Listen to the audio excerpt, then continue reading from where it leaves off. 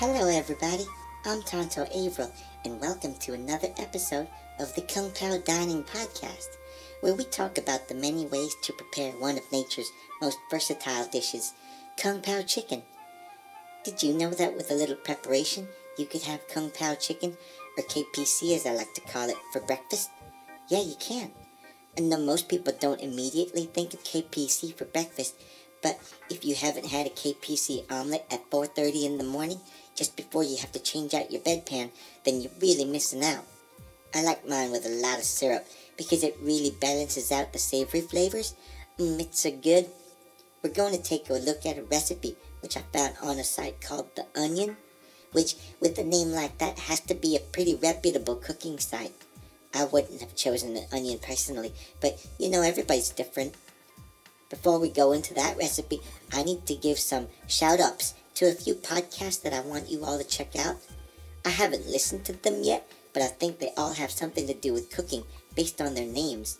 So let's show some Kung Pao Dining love to the Something Something cast, who probably whip up a little something something in the kitchen. Also the Tattooed Banana podcast, because I like bananas and would eat them with KPC. And Ice and the Face, because ice is also pretty versatile, so I'd love to see what creative recipes they have. Speaking of recipes, let's take a look at our mystery basket.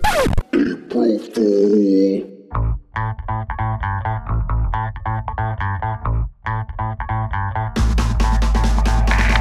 Welcome to the Kung Fu Drive-In Podcast. Adjust your speaker box, sit back, relax, and remember, your Kung Fu may be good, but mine is better.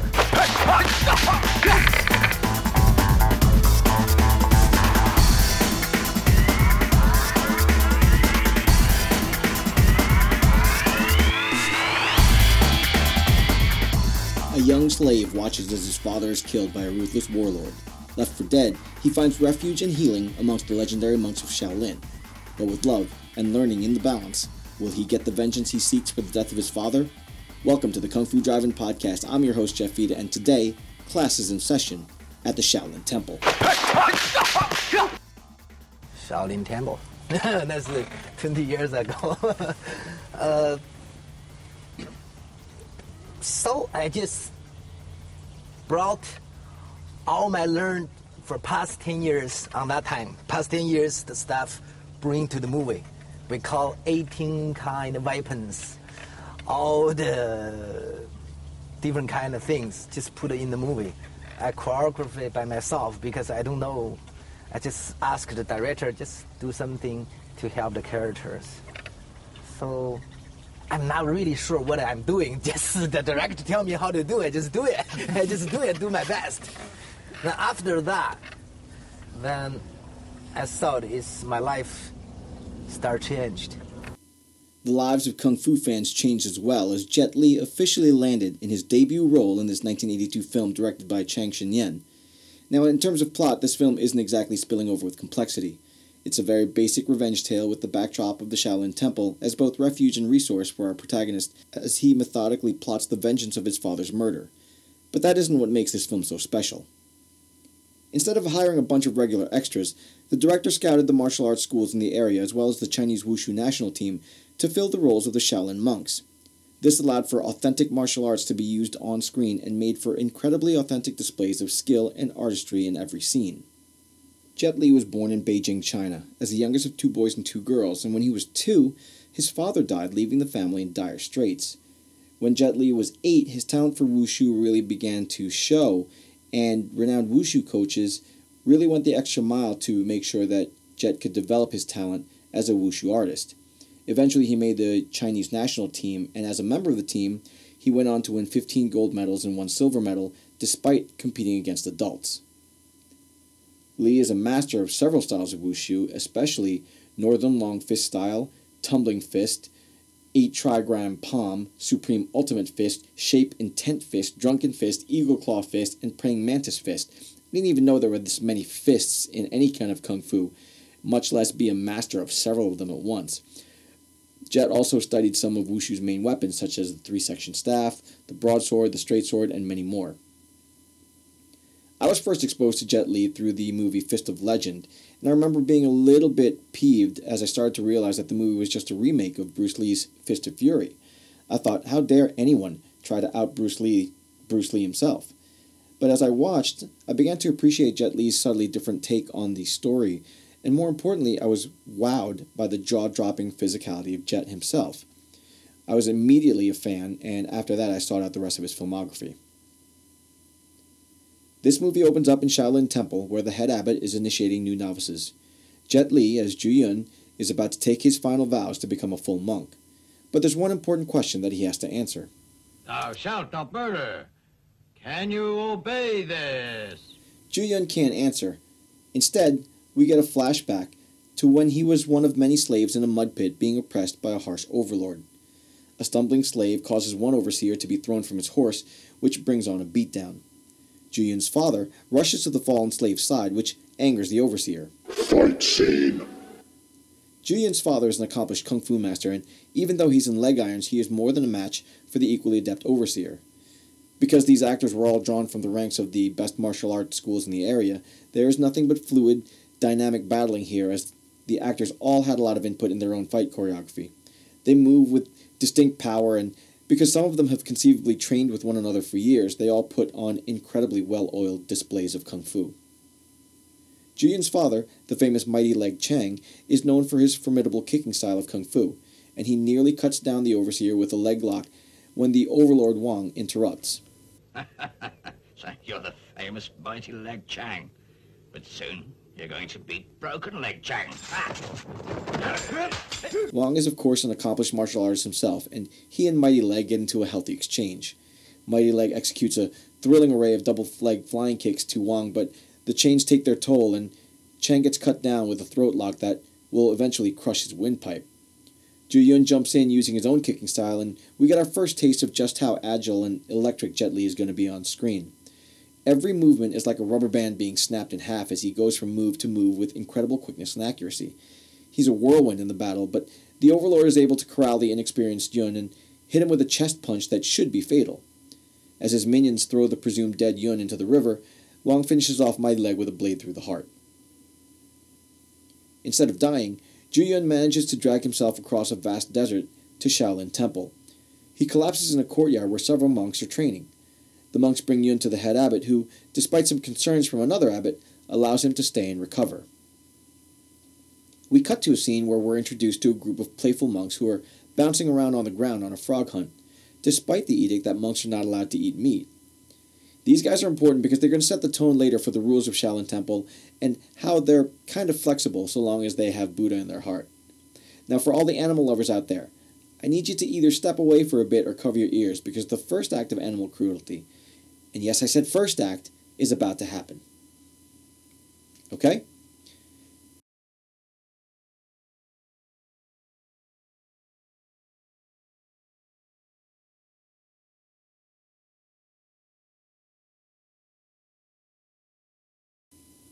So these somewhat lax monks take the frog that they've caught back to their room and hack its head off.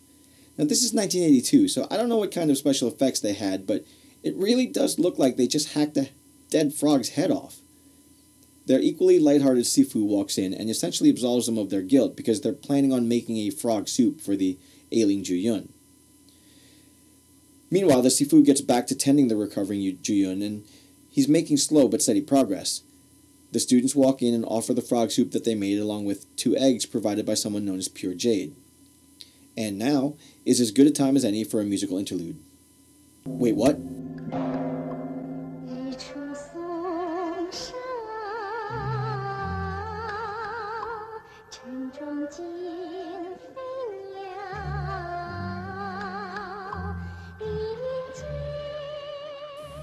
Seriously, we meet Pure Jade doing a musical number as she's herding sheep on the mountainside. Ju Yun, along with the monks, are fetching water from the nearby river and can hear her song. The monks are doing the classic outstretched arm carry as they move across the landscape. Ju Yun, who isn't a monk, is having trouble negotiating the carry and the various obstacles that they have to cross. Pure Jade teases him a little by sending her dog to chase him across the stream. When Ju Yun arrives at the water drop-off, he's actually spilled most of the water because he's kind of incompetent right now. Ju-yun overhears the sounds of training and peeks over a wall to witness a number of monks training in different styles and with many different weapons.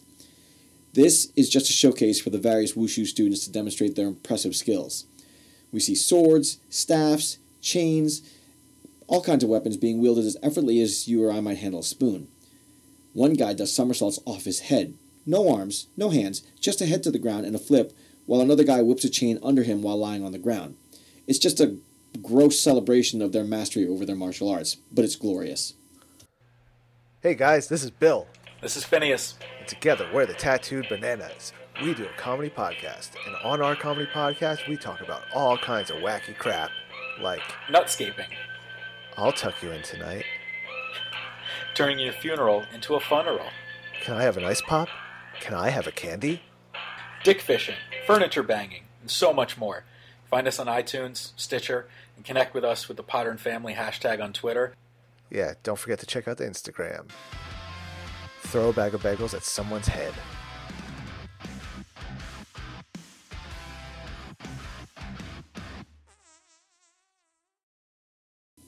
Now remember that dog that Pure Jade let loose on Ju-yun? Well, it made its way here as well and scares Ju-yun off the wall and into a nearby cottage. An abbot hears the commotion, so Ju-yun traps the dog and tries to keep it quiet by hiding it under a blanket on a cot, pretending to be asleep when the abbot walks by. This abbot, who has never trusted Ju-yun, quietly rebukes him as being lazy and worthless. Ju-yun laughs it off after the abbot leaves and goes to rouse the dog. Animal lovers, here's your next warning. You're going to want to walk away for a little while. In his attempt to quiet the dog, Ju-yun accidentally smothers and kills it. Instead of owning up to his mistake, he takes the dog to a serene spot by the river and buries it. However, that burial doesn't last very long, as since he's in no hurry to get back to Shaolin and face the music, he decides to chill out for a while and gets hungry. So we get a good old-fashioned dog roast. Ju-yun is happily feasting on a thick side of dog meat when the Sifu happens upon him. The Sifu is understanding of Ju-yun's need to eat meat because he's not bound to Shaolin's rules for monks. Ju-yun tries to tempt him to break his vows and share the meal with him. The Sifu nearly caves when his mischievous students also show up to share in the dog feast. Concerned that they're being bad monks, the Sifu assures them, Meat and wine don't hurt if Buddha's in your heart. The Buddha doesn't mind these things, as long as we always try and do good.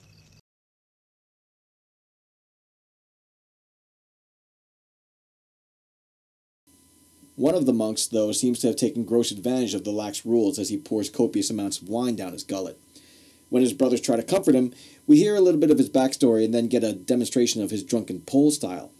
Apparently the scene had to be shot 48 times, according to IMDb. Maybe he was method acting. Anyway, it's an amazing display of the stumbling, bumbling style of misdirection and deceptive footwork that is the hallmark of the drunken boxing style. When the abbot starts walking up on the scene, the group scatters from the camp. While he's running, Ju-yun stumbles across Pure Jade, who's calling out for her dog. Ju-yun happens to be carrying the dog's pelt, which obviously sets Pure Jade off.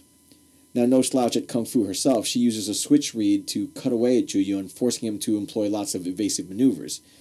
The Sifu happens upon the fight, where we learn that Sifu is Pure Jade's father, from a time before he was a monk and had to secret her away while he was hunted down by Wang's forces. Ju-yun begs to become a monk so he can be taught Kung Fu and avenge them all. Sifu reminds him that Kung Fu is for defense, but accepts his request and presents him to the temple for initiation. We catch up several months later as Ju-yun is training with his brothers in a chamber of Shaolin where the monks practice conveying power in their katas. The floor of this chamber is famously depressed in spots where legend has it that the monks train so rigorously that they've dented the stones under their feet. An impatient Ju-yun is having trouble seeing the point of the repeated exercises, but is encouraged by the Sifu to be patient and keep going. Ju-yun channels his energy into the training, and we see a marked improvement in his attitude and dedication. During one sparring match, we get to see how the training has started to come together, as he's able to put his opponent at a disadvantage and lock his throat under a crushing thumb, mimicking how Wang incapacitated his father years ago. Here, Ju-yun's vengeance-clouded motives rear up as he envisions Wang under his thumb. He nearly kills the student and gets admonished by the abbot as evil and is banned from studying any more Kung Fu. Zhu Yun decides that if he can't learn Kung Fu, he's just better off running away. As he crosses the river, he spots Pure Jade in the distance tending her flock, but turns away and runs just as Pure Jade is paid a visit by Wong's cruel overseer and his goons.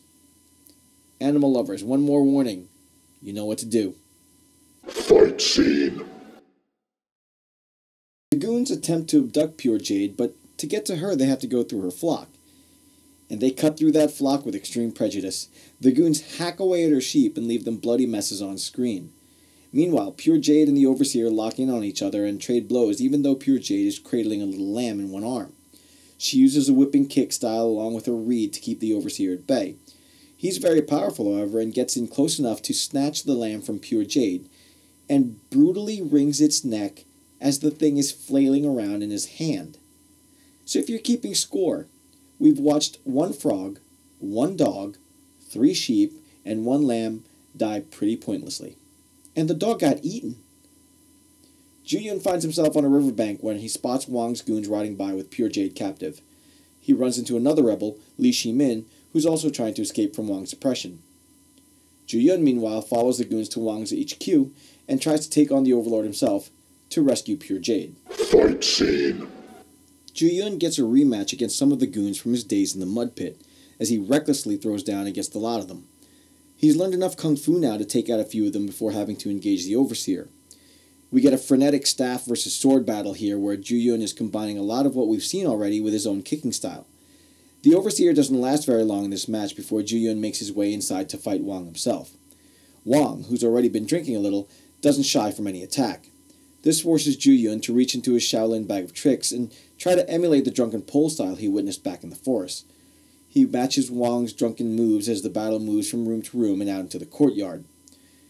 Yun shows off lots of fancy stick handling to try and counter Wong's sword attacks. The match swings in Wong's favor, with Zhu Yun having to use lots of flips and somersaults to stay out of Wong's reach. Pure Jade has to step in to create some distraction just for them to be able to escape. As they're being hunted down, Li Shimin literally drops in on them and steals one of Wong's horses to divert the attention to himself as Zhu Yun and Pure Jade escape into the mountains. We get the first hints here that there might be a romance building, but Pure Jade convinces Zhu Yun that his best option is to return to Shaolin Temple.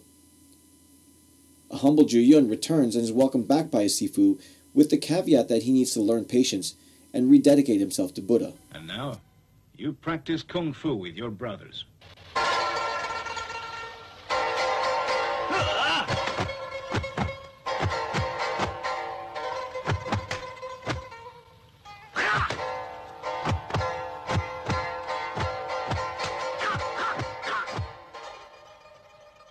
This next sequence is a beautiful training sequence that is nothing more than a showcase for Jet Li's abilities.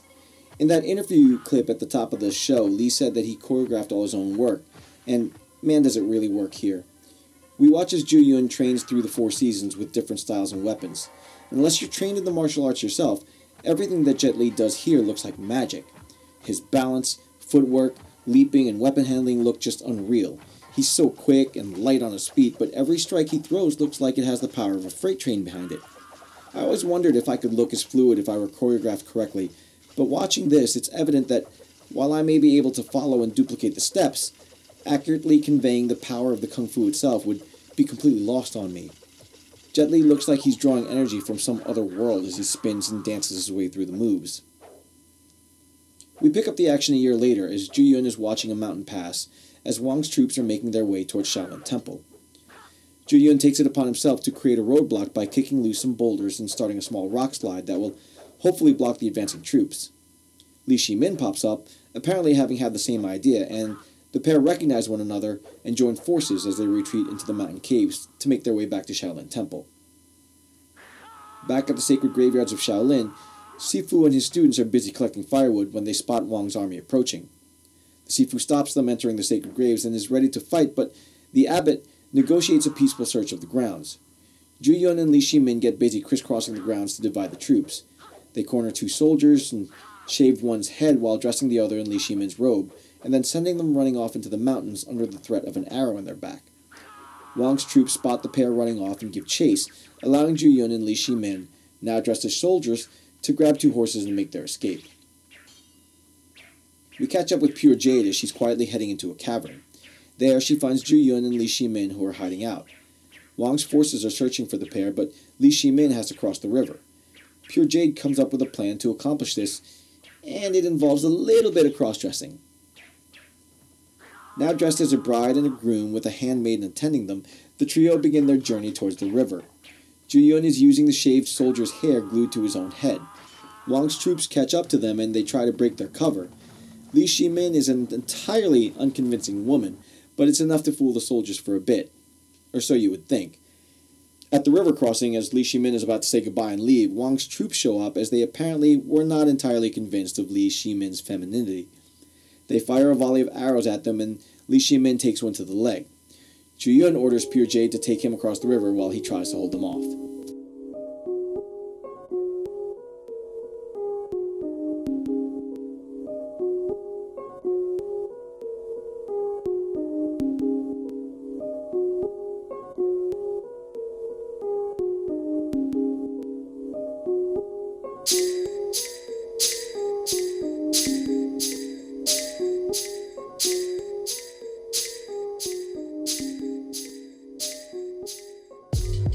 Every day, whether you realize it or not, you're moved by the power of visual communication. And that's by design. At Tinbox Marketing Solutions, the goal of that design is to bring effective communication to a myriad of people through shape, color, texture, and sound. Tinbox is a creative services group located in Los Angeles, California, by way of New York City. Their clients include Le Tigre, Konami, Pony Footwear, and comedian Jerry Seinfeld. For the bleeding edge in graphic design and print services, don't think outside the box. There is no box. Tinboxsolutions.com.